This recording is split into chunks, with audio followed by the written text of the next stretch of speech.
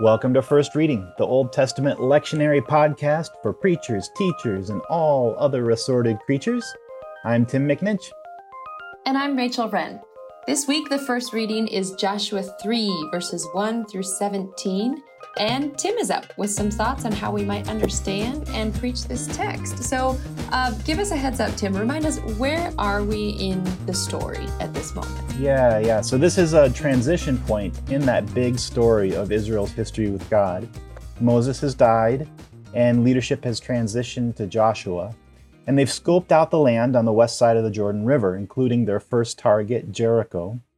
But the people haven't crossed into that promised land until now.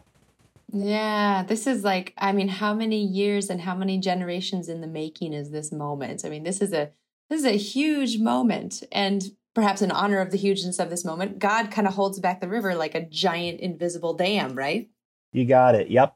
So there's this miraculous holding back of the water of the Jordan and crossing over on dry land that's reminiscent of the Red Sea crossing in Exodus 14. Mm-hmm. And I'd say there's a couple ways to read this from a literary and theological perspective. Okay, all right. So draw those out for us. Sure. So the first way is to see this as a kind of recapitulation of the Red Sea crossing. Remember, they have a new leader in Joshua, and the people themselves are not the generation that came out of Egypt.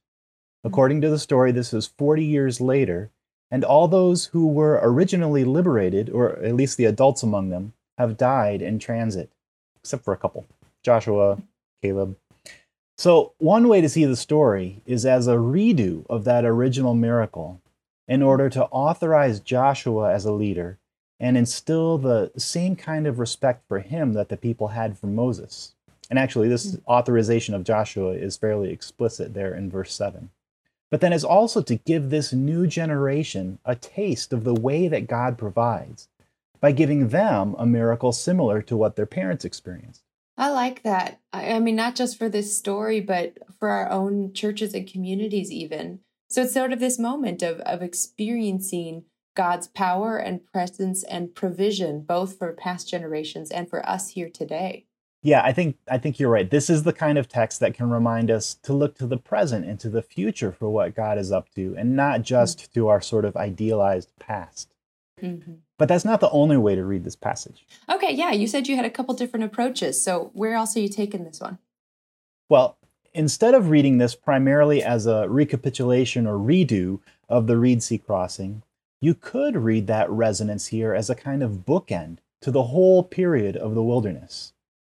Crossing through the waters of liberation into the wilderness and then back through the waters into the promised land makes the wilderness a kind of liminal space where normal life is on pause and the people have special access to God.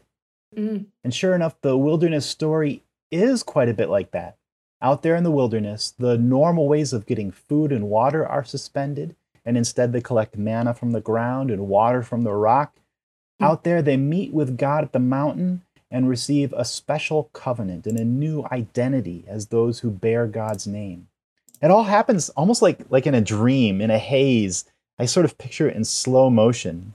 And then now, in this text in Joshua 3, the people pass back through the water and into what we might call the real world, where they have to actually live out that identity that they've been given. And I think this way of reading the text is more than just my sort of imaginative take, because shortly after this passage, in chapter 5, when the people do make it through to the other side of the Jordan, 3 things happen. First, they circumcise all the men and boys, which will definitely snap you back into reality. But besides that, they reenact the Passover meal to celebrate their liberation from Egypt. And then in that moment, the manna that's been sustaining them for those 40 years stops. And from now on, in the real world, they have to live off the land that God has given them. Oh my gosh, that is such a rich text. I mean, there's so many ways you could take it. You could talk about baptismal identity with the leading out of the liberating waters and then the promised land waters. You could really live into that liminal space that you talk about, especially where we are in COVID right now. And then that sort of like snapping back to reality piece of now having to live off the land that God has given them. So God's no longer providing for them food. He's providing for them ways to get their food. So what directions would you take? How would you make use of this text for today? I think it's good to build those kinds of liminal spaces into our own lives. Sort of time away from the hustle and bustle to be with God, maybe even in the literal wilderness. And for some of us, even participating in a church worship service is a kind of liminal space, whether you're there physically or logging on virtually. It's sort of this in-between space of being connected with God while taking a break from the hustle and bustle of the world. But then God calls us into the real world, and we're meant to bring that identity that God gives us into that real world as best as we can. But, and this is important, we don't leave God out there in the liminal space. You might notice that the other important part of this passage is the significant attention that's given to the Ark of the Covenant. Here, that Ark serves as a physical and conveniently portable manifestation of God's own presence. When the people leave the wilderness behind, God goes with them into the real world, just as God had promised in the text that we looked at last week with you, Rachel. Yeah. And this is another reason that the miracle with the river is so important to the telling of the story. They didn't cross into the land over a bridge or by fording the river on rafts. No, the way across was made by God in a way that only God could. So their first experience of passing into the real world with God is an experience of dependence and vulnerability for the people as they literally step into the miracle that God's providing. Oh, I like that. I like that, into the real world while depending on God. I like that too, because this real world that they're entering is gift from God. It's promised land. It's been promised as gift. So it might be scary, it might be vulnerable, but leaving that liminal space is actually a gift to them. That seems like it'll preach. Yeah, that's a great point, Rachel, because the space there with God in the wilderness, that's not like heaven for them. Right. It's preparatory. It's a kind of Sabbath, a recharging, but that's not their destination. The destination, the gift, the promise is the land itself.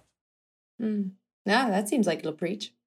I think so, and it already has preached for generation after generation. Okay, what do you mean?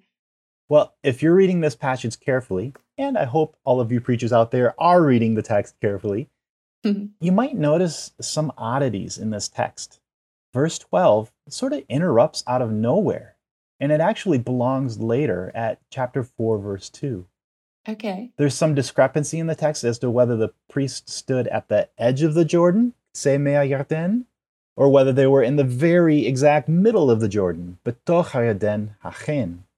Okay. And it's even not quite clear who it is that's carrying the ark. Is it the priests, the Levites, the Levitical priests, or what? That makes me think of the story, The Day the Crayons Came Home.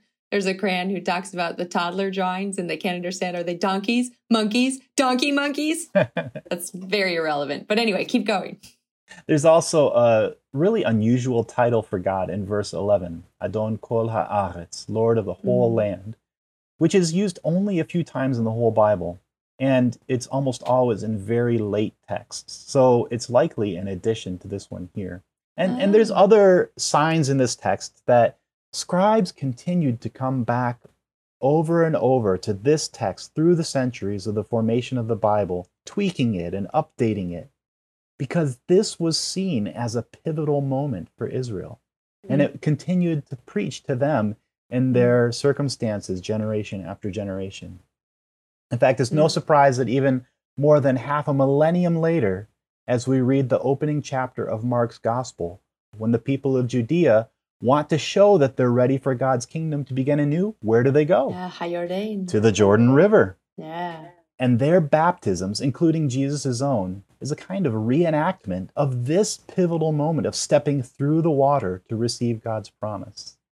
Okay, Tim, so you're telling our preachers who are listening to this text that there's evidence in this text that this text preached to preachers for generations and was used by preachers for generations. Is that right? Oh yeah, totally. That's awesome. That's awesome. Great. So anything else you got? Any preaching pitfalls you might throw out there? Yeah, there is one preaching pitfall I want to draw our attention to. Verse 10 is one of those explicit statements of invitation, or actually command, I guess, to dispossess the indigenous peoples of the land. We come across this all the time, don't we? The pitfall here would be to soften that conquest in our metaphorizing of the text. Like, time to take hold of the future that God's promised, just like the children of Israel took hold of the promised land. And instead, I'd say that whenever this theme comes up in the text, especially if it has that list of indigenous peoples like it does here, preachers ought to take a minute to bring its problematic nature into the light. It's not something to be embarrassed about. It's actually an opportunity to highlight the way that most historical narratives, including our own, usually get told from a one-sided perspective. The regular presence of these statements in the text punctuate our celebration of history with opportunities to reflect on the experiences of those who have been displaced by our own happy stories. Now, I don't think that needs to be the central point of your sermon, but its prominent presence in this text deserves at least a strongly stated aside.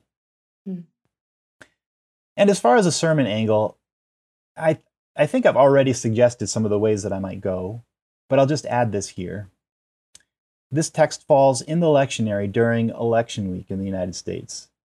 And it's clear even back when we're recording this, that it cannot be other than a contentious and momentous week for Americans and for those who follow American politics in the world. However the election goes, it feels like the stakes are just so high and like it's a turning point moment for us as a nation. So with that turning point sense in mind, I think this text has a lesson for people of faith.